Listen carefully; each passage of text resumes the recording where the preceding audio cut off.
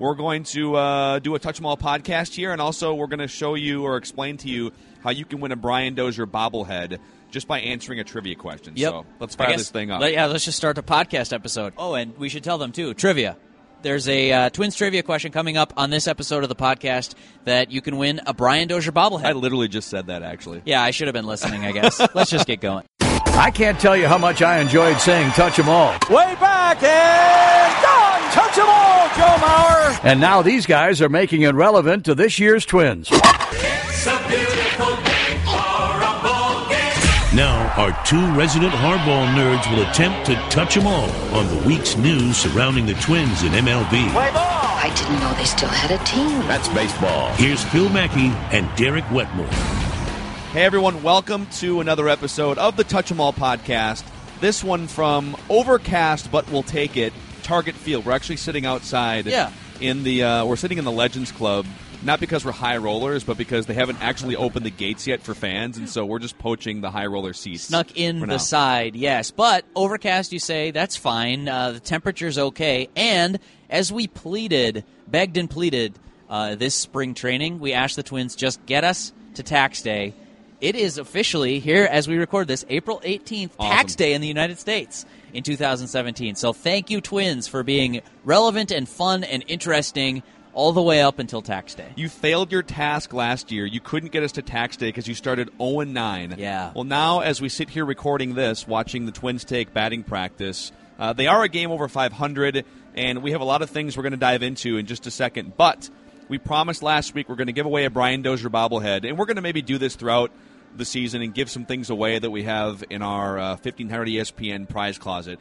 We're going to give away a Brian Dozier bobblehead to a person who specifically follows these directions and gets lucky and wins. It's a combination of skill and luck, Right. much like batting average on balls in play, You much got to like BABIP. put yourself in the right position, hit a lot of line drives, fly balls. These things will take care of themselves over time, yes. Yes, so this is the Twins Touch 'em All Trivia Challenge. And for those of you watching on Facebook Live right now, either live or on demand, you'll have a chance to win as well. Sure. We're going to draw at random a winner who follows these instructions. Email the correct answer once we give the question here. Email the correct answer to dwetmore at 1500ESPN.com by noon on Friday. That's me. That'll go to my team of assistants. They will dutifully handle all of the inbound emails, figure out who gets the right answer on this trivia question, and then our teams of assistants will get together, pick a winner from that group, and I think that's as complicated as we're going to make it. Correct. We have to find the assistants first because we don't have any yet. Oh, But, also we're looking for assistants. Yes. subject line trivia. So I'm going to read the question in just a second here, but 1500 D Wetmore at 1500ESPN.com. Subject line trivia. If you get the answer correct, we will draw at random from the people who got it correct. So step one is get it correct. Step two is get lucky. Here's the question. And this is based off Kyle Gibson getting rocked around a little bit the other night. 29 and a half years old, former first-round pick. He may or may not be part of this answer. The question is, name the two pitchers drafted in the first round by the Twins since 1990 It's 1990. to win at least 50 career games. Okay. 50 wins, drafted in the first round. Drafted by the Twins or won 50 games with the Twins? Drafted by the Twins. The wins could come with anyone. Okay, so it's a Twins first-round pick. Drafted by the Twins since 1990 with at least 50 career wins. There are two pitchers in this category. And if you name them correctly in an email to dwetmore at 1500ESPN.com, we may or may not be drawing you randomly for a Twins Brian Dozier bobblehead. Okay, right? so get it right, then get lucky. And correct. And we'll get you a bobblehead. A lot like college for you, or for all of us. In theory. Yeah. So let's start. I want to give you just. I've been here for a couple days now. You've been here spring training. You covered the Twins in spring training. So we've both had a lot of conversations with various people about the new Twins front office, and I'm just starting to sort of piece together some of the things that I like about this new front office. And these are things that I've seen just in the first 2 weeks of the regular season. So I want to throw three things at you. We can kick them around as I throw these out. Three things I like about the new Twins front office, or things that the Twins are implementing because of the new front office. Okay. Derek Falvey, All right. Thad Levine. Three things I like about the Twins' new front office. And we're not really within earshot of them, but I'm looking at their offices over here across the way. It's on the exact opposite side of the ballpark. I just assume that everything is bugged right now, so That's right. Yeah. Well, blink 3 times if you need help. no, it wouldn't even matter because frequent subscribers to the Touch 'Em All podcast, I'm sure. In fact, they'll probably have a pretty good idea of our trivia question, so maybe not really fair to our regular listeners. Yeah, actually, there's a couple tricks. It's pretty easy to find some of this stuff if you know your way around the internet. But thing number one that I really like, Okay. they have more than most teams, I think, in this position, the drastic emphasization, if that's even a word that I can use. I think emphasizing emphasis is probably fair. Yeah. Of outfield defense. Okay. And I went back and just out of curiosity, and I don't know if it correlates like this every year, but just last year alone, according to defensive runs saved, which is not gospel, it's not to be taken as the Bible of quantifying how good your fielders are. But if you just look at defensive runs saved and outfield defense alone last year, Yeah. the top teams were the Red Sox, Royals, Astros, Cubs, Rays, Dodgers, Yankees, Mets, and Blue Jays. Those teams averaged 87 wins last Some season. good wins on good teams on that list. If you take away the Rays, who couldn't hit for a lick and only won 68 games, which for them is sort of an aberration if you look at their last 9 years, those teams averaged 90 wins. So this front office clearly understands how valuable a great outfield defense is to the overall picture of winning. They brought in Jeff Pickler to be sort of a defensive coordinator to help with positioning, to help with angles and routes and other different things behind the scenes, and they've stopped playing statues like Miguel Sano and Robbie Grossman for significant innings in the outfield. Josh Willingham, Oswaldo Arcia. Yes. Yeah, Ryan Domit. I mean, the list goes on and on. On down that list. It's the first time at Target Field in the 7 or 8 year history that they've emphasized outfield defense, and it's working so far through 2 weeks. Well, 3 things off of this. And one is that it's ironic. Ironic? It's funny to me that you said that defensive runs saved are by no means intended to be sort of the Bible of defensive metrics. You know that DRS is derived from John DeWan's formula out of the Fielding Bible. Literally, he calls it the Fielding Bible. Correct, yes. So I thought that was funny that you said that. I kind of snickered.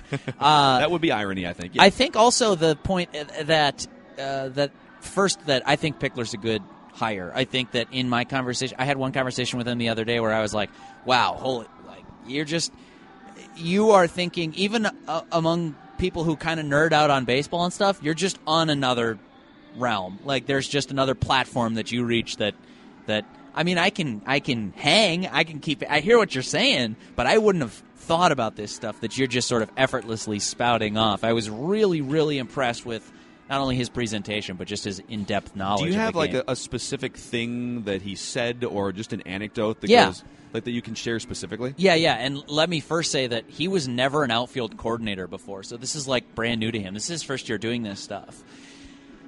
It was Lavelle and I went to talk to Pickler after a play. There was a man on second with 1 out, and the Twins were up by a run. And Danny Santana was playing left field, and a ball gets hit over his head. Okay, so you're tracking so far? 1 out, man on second, 1-run lead, ball hit over the left fielder's head.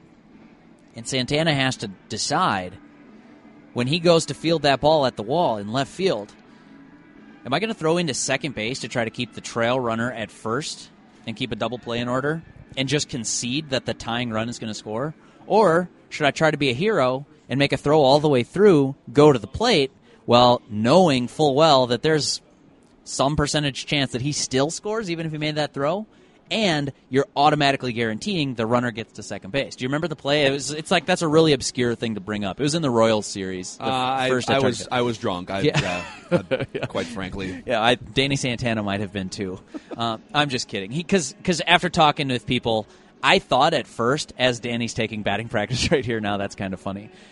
I thought at first, wow, he made a mistake of a play. And after talking with like 5 people about the play, including Molitor and Jeff Pickler, I was like, you know what? Actually, Danny Santana made a reasonable decision in that place.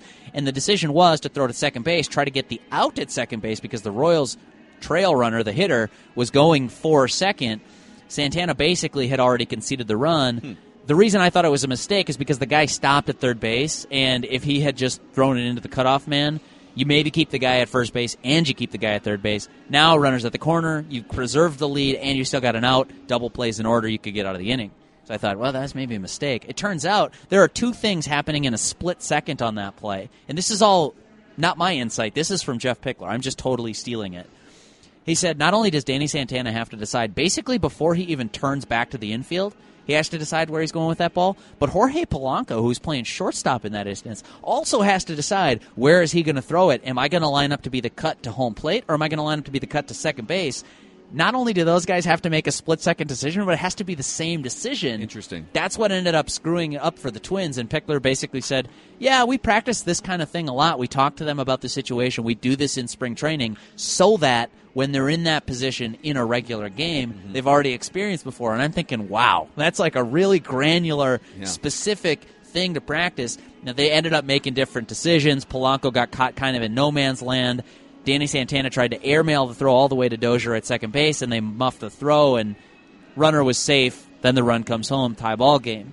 The Twins ended up winning that game, but it was still such an interesting thing to me. I wrote about it in my 5 Thoughts column, that Pickler just dove so deep, so effortlessly into the decisions that go into that play, the geometry of it all. It blew my mind. It was fascinating. That matters so much. I think we get so focused on earned run average with pitchers. Sure. We get focused on was it an error or was it not an error.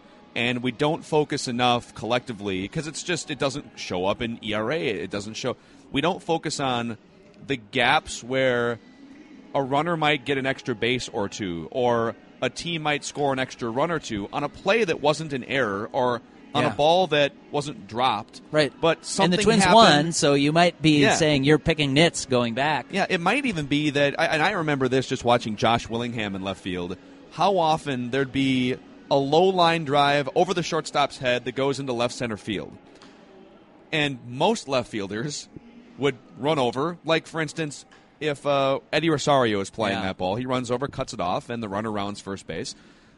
The ball would just keep rolling and rolling and rolling to the 377 sign, and Willingham would go and pick it up, and he'd throw it in, and it's not an error. Right. Certainly not an error. It's not going to hurt his fielding percentage, but now it's a double. Right. And there's a runner on second base with nobody out instead of a runner on first base with nobody out, maybe 20 times per season. Yeah, and that's a world of difference in run expectancy. Correct. I think, back to your point on just kind of like coordinating the outfield, the thing that's been interesting to me is that they are asking, when they do have the speedy trio out there of Rosario, Buxton, and Kepler, now we'll see how long they can keep that trio together because Buxton can't pull his weight at the plate. But wondering why they're playing shallower this year. And it turns out, well, that's a mathematical, calculated decision. They've decided we've got guys that are fast enough to, look, if the ball's going to be hit to the wall, it's a double anyways. And our guys are fast enough that it's not a triple.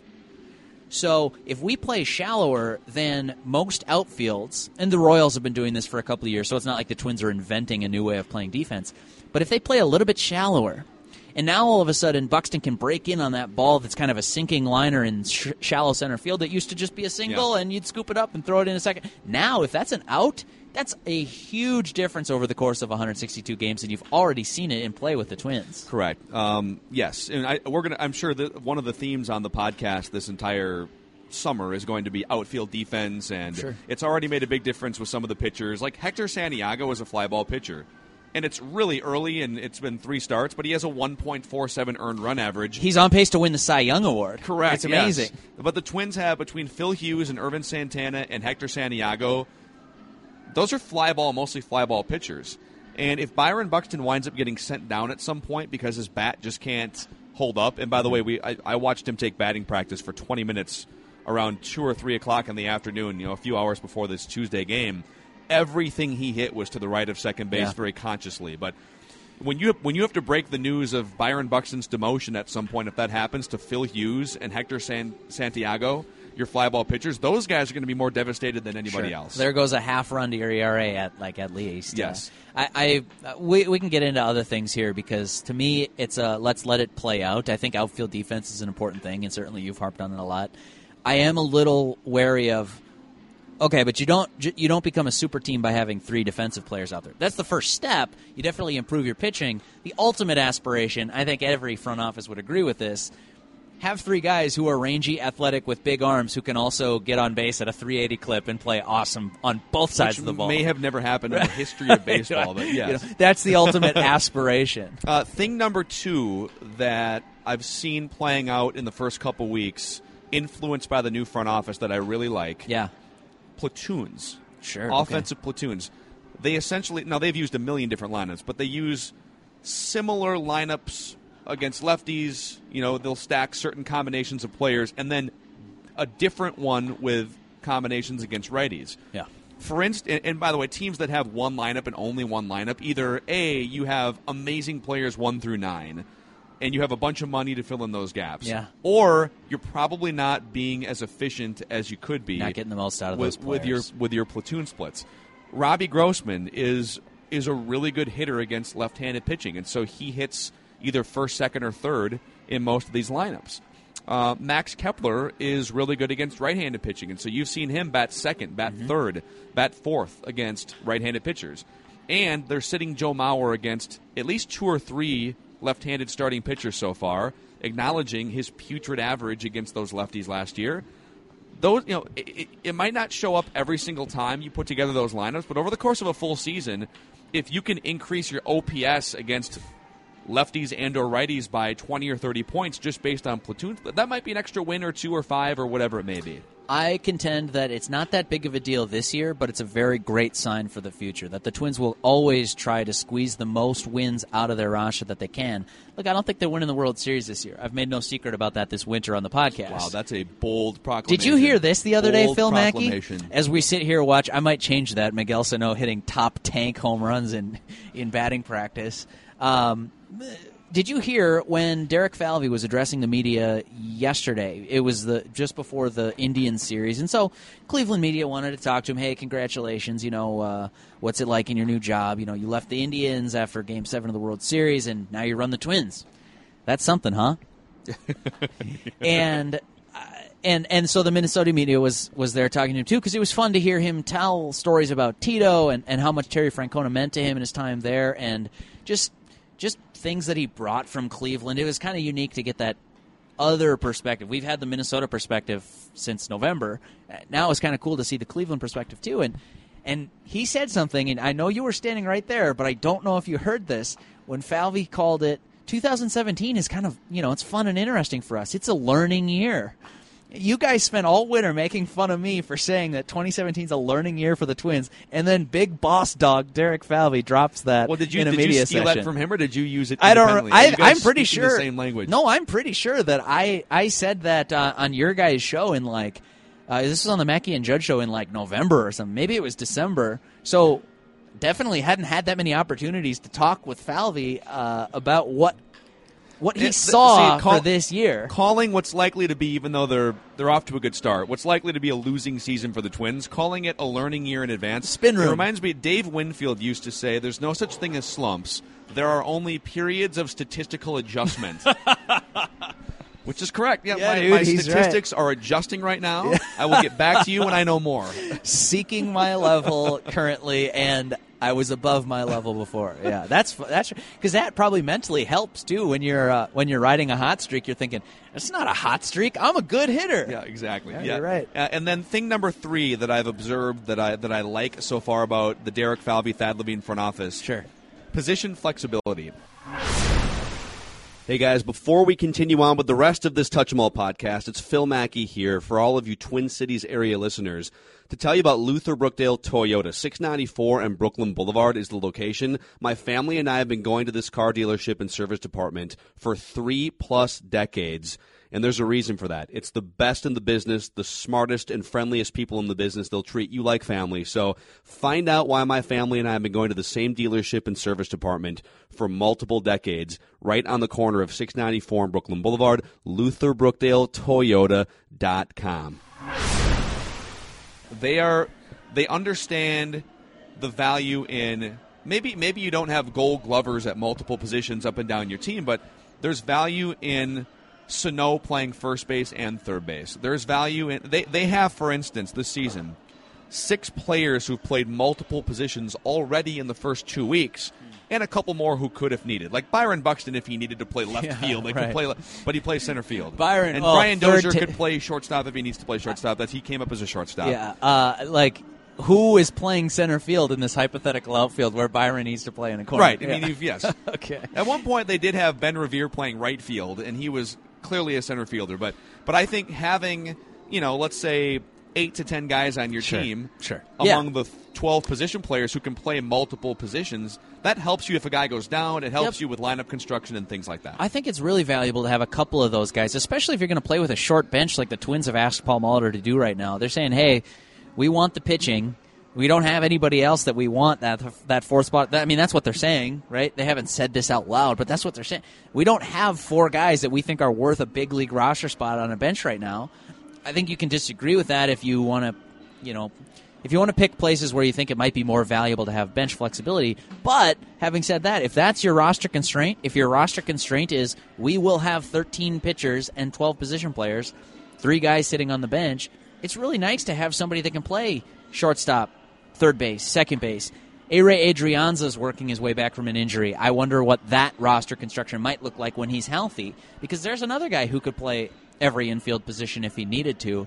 I think it's really helpful to have a couple of those guys, your Ben Zobrist, sort of like skeleton keys, right, that just play anywhere you need them to. But I also wonder, is it valuable to have Chris Jimenez play third base or Chris Jimenez play in right field? Or how good is Robbie Grossman going to be in a corner outfield spot this year? I'm watching it. I'm curious.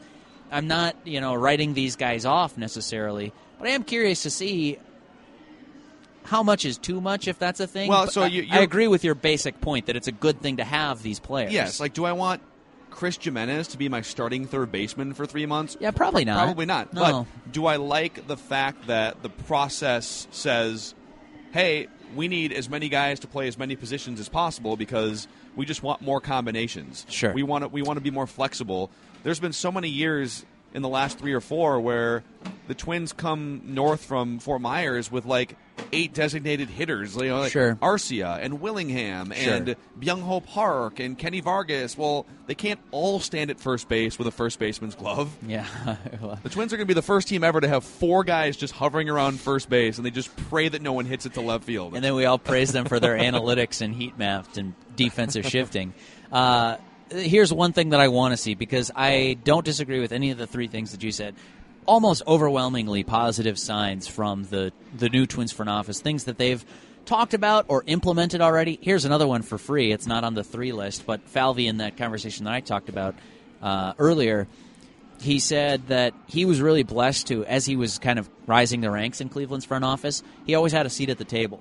They'd be talking about a trade or a big free agent acquisition, and they invited Derek Falvey, basically no matter what his role was, he was part of those conversations. Now, is he making the decision as a 26-year-old scouting director or whatever? I'm making up the ages.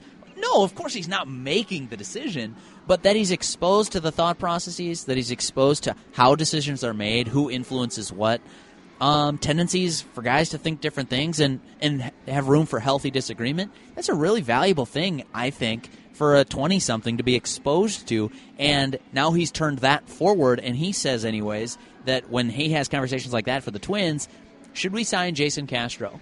Well, it's not him and Thad Levine sitting in a bunker trying to make the decision. Well, is he worth it? Is he not?